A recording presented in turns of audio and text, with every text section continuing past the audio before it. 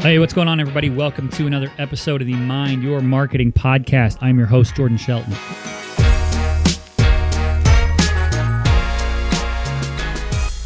Hey, what's going on, everybody? Welcome to another episode of the show. Today, joining me is the founder at BroDough, Erica Rankin. Erica, how you doing? I'm great. Thanks for having me on.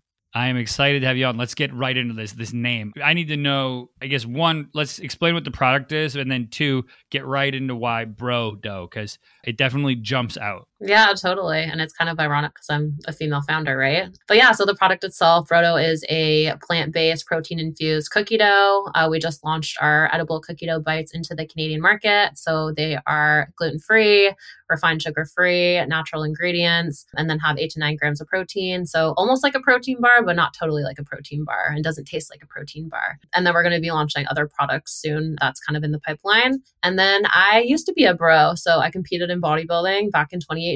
And I used to make this product for myself. And I made it for myself because I couldn't find it in grocery stores. It did not exist. So I manipulated quote unquote unhealthy recipes, made this one. It tasted delicious. It was healthy. I could fit it into my diet. A lot of people loved the product, and like my friends and family enjoyed it. And then I decided to package it and sell it and brand it as BroDough. And I'm not really a bro as much anymore, but I'm still very much into healthy living and like working out and stuff. Hey, once a bro, always a bro.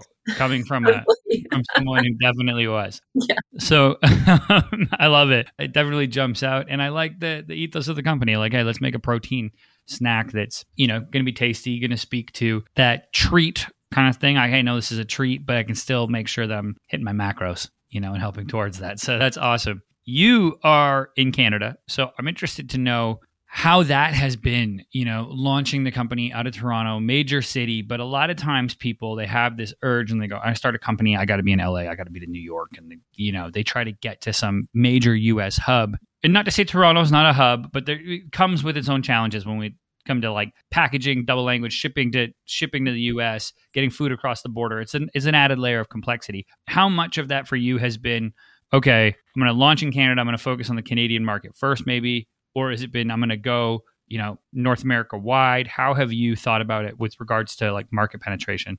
I think for me, I started the company with like $10,000 out of my car and then out of my apartment, and had to be very scrappy and strategic with how I went about growing it. And I focused on D2C for the first 2 years. And, I couldn't sell outside of Canada given the nature of the product. It's refrigerated. It needed to be express shipped. It's expensive to ship. And I had this problem, and I still have this problem, which is a good problem, I guess, in some ways. But I have a brand that's bigger than the business. So majority of my followers on platforms like TikTok and LinkedIn are US based, and they can't buy the product. So it's been very frustrating when people want to support me, but they can't just because they can't buy the product. So I guess with my growth strategy is going slow, and really dialing in and making sure there's a product market fit here, proving it out here, scaling it here in my backyard, because I do live here. I don't live in the US. And when you start launching into markets that you're not really familiar with, and it's also very competitive. And while it's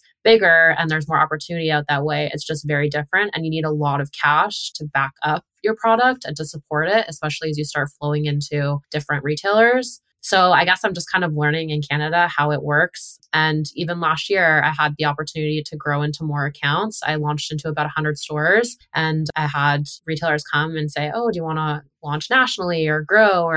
And I said no to all of those opportunities just because I wasn't sure if my product was selling on shelf the same way that it was selling online. And lo and behold, it wasn't. So we had to change the pricing, the size, make it gluten-free, the copy on the packaging. Like there were all these problems that, I guess, holes in our bucket, essentially, that we needed to fix before we further scaled it out. Because when you have massive distribution, and if you go too quickly and you need to fix things, it's going to be very expensive. And that's oftentimes where you see most companies go under, is because, oh crap, like we launched all these stores. On paper, we did 2 million in revenue, but now we're getting delisted because our product's not selling. So these are all the things that like people don't understand, or founders get like shiny object syndrome and they do too much too soon and they're not ready. And I think saying no is a superpower. And that's like what I've told myself over the past few years.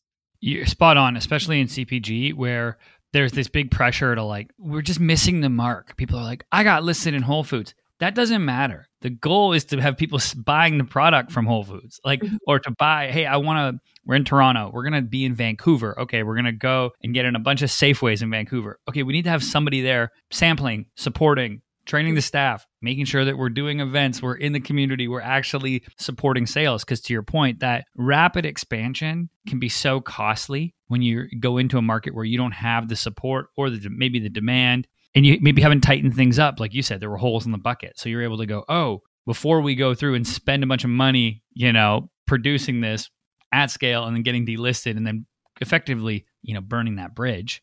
Mm-hmm. It's like, let's make sure that we can own this regionally and then hop or bubble, right? Okay, take this thing from Toronto, take it to Montreal, or just keep bubbling. Toronto is so big. And I think the more and more people I have on the show that have companies that are standing the test of time and going through different economic swings, that seems to be the strategy, like that they're all taking is very much the slow and steady, iterate, go from there. Now, when it comes to, you're getting into retailers, you're growing in Toronto, how much has that affected DTC? Is DTC still like a big aspect for you, or is it pretty split? Like, how do you see the business as is now and also into the future with regards to those channels?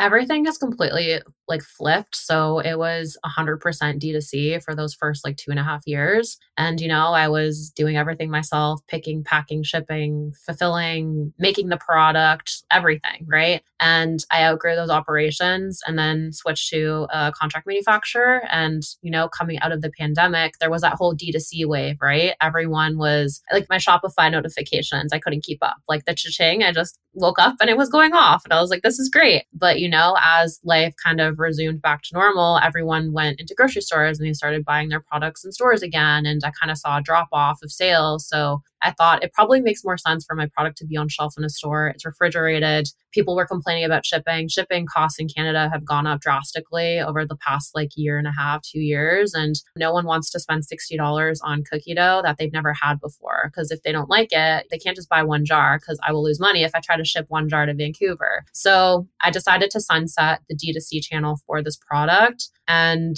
focus on retail, try to not do a million different things because I think I was spreading myself too thin last year trying to do D2C, then people put in the wrong address or they're at their cottage and they get it delivered to their front doorstep and it spoils. And, there's all those things that happen. And when you scale the company and you get more orders, you're going to have more orders that end up like that, right? That you just have to write off as a loss just because of silly situations. And it's really hard scaling a refrigerated product online. So we are launching a shelf-stable product that's going to be manufactured in the US. It's been a very long process trying to get it, right, finalize the formula. But again, I'm trying to go slow and really perfect the packaging and the ingredients and the shelf life and make sure all of that's in check before like releasing it into the market. So that will be something that is accessible to people in the US, just so we can monetize on the virality that we've had, because our back has been kind of against a wall with the product that we have. And I guess I never really understood all of the challenges that a refrigerated product would have.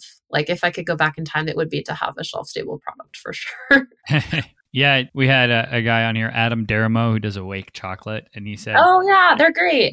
He's like, we learned a painful lesson when we went to Texas, and the trucks weren't cooled, and our first shipment went down there, and it was a truck full of melted chocolate. I'm just like, oh man, that hurt.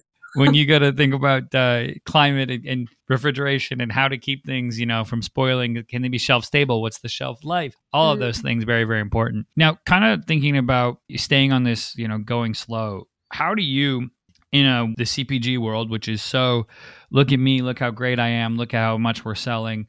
How do you battle, those feelings of comparison that maybe come into founders when they see, the company down the road that's got in our minds that are 45 steps ahead, or they got some account that we hope we could get one day.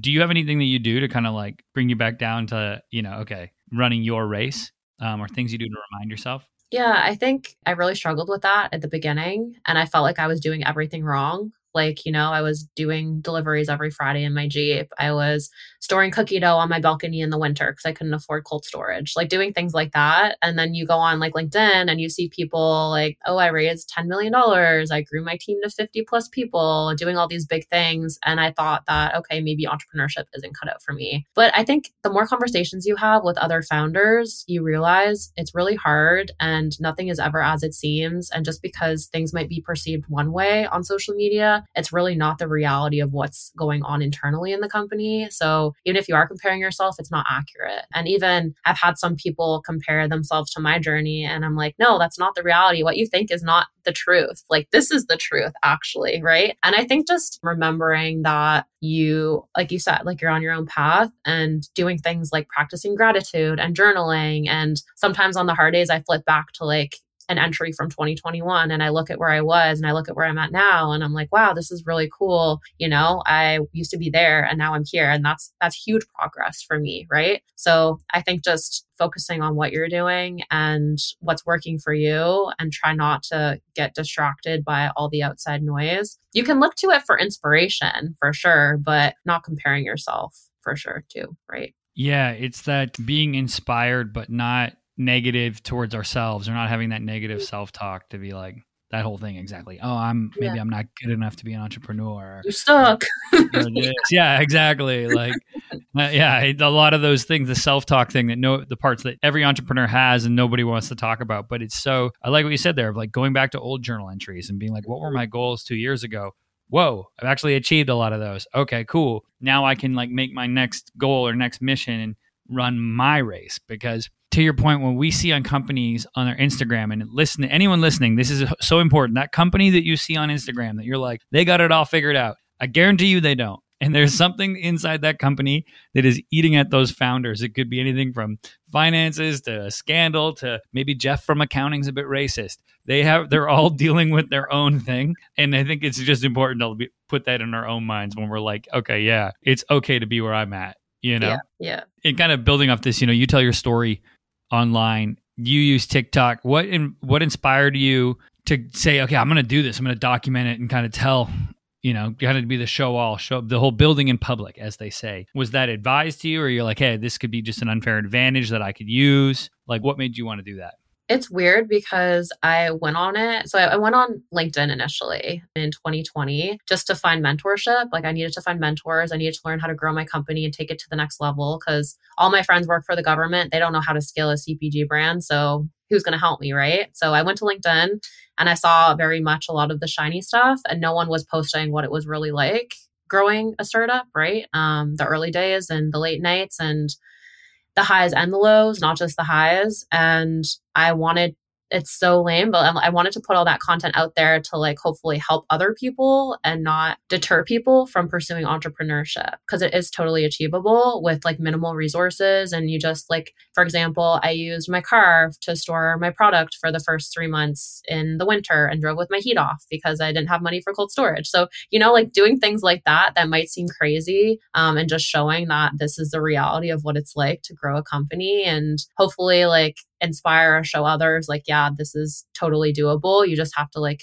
everything is figure outable, right? And, going on Facebook Marketplace to find someone who's getting rid of moving boxes to use for orders because I don't want to buy cardboard, like things like that as well. So yeah, I just started posting on LinkedIn and then TikTok as well. And it was also kind of a need for me because I didn't have any money for ads. And I remember when I hit publish on my Shopify website, I didn't know what SEO was. I didn't know what marketing was. I had no idea. I thought that people would just come to me immediately for some reason. And when I told my friends and family, I'm like, yeah, the name of the company's Brodo. They Googled it and it wasn't on the first page. It wasn't on the second page, not the third, not the fourth. They couldn't find it. And then I learned, oh crap, I need to figure out how to drive people to my website. And I had a really close friend who did really well on TikTok with her business. And it kind of inspired me to, start putting content out on there. I was very good with Instagram. I was getting good with LinkedIn. And I'm like, okay, TikTok is next. I just need to do it. Because I had a little bit of an ego and pride there and thought that, no, it's just a silly dancing app. Like many CPG founders and many entrepreneurs like didn't want to touch that app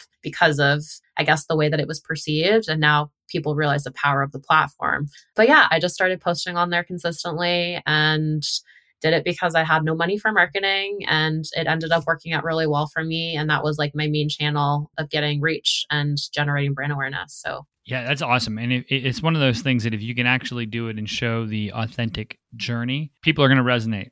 They're going to resonate with that. And then hopefully it translates to sales, right? That's the other part of this equation, that there's no silver bullet if the product's not good. So the product's also got to be good, right? yeah. And that's awesome that in your case, you're able to kind of have the good product. You go through, tell the story, and get people to really rally behind you, and then go to the site, want to check it out, and get that reach, especially when you don't have massive capital injection for ads.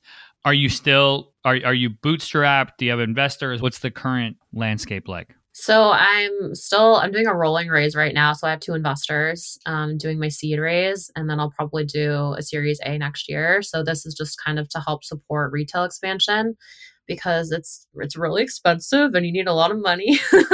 And we're really confident with the product changes that we've made, and they're now launching into the market like this month into stores. So I just want to scale a little bit quicker now that we have figured out, like, fix the holes in our bucket, I guess, so to speak. And yeah, listing fees, demos, trade spend, all of that fun stuff. You need money for that in order to grow. And so that's where this money is going towards. Amazing. I love it.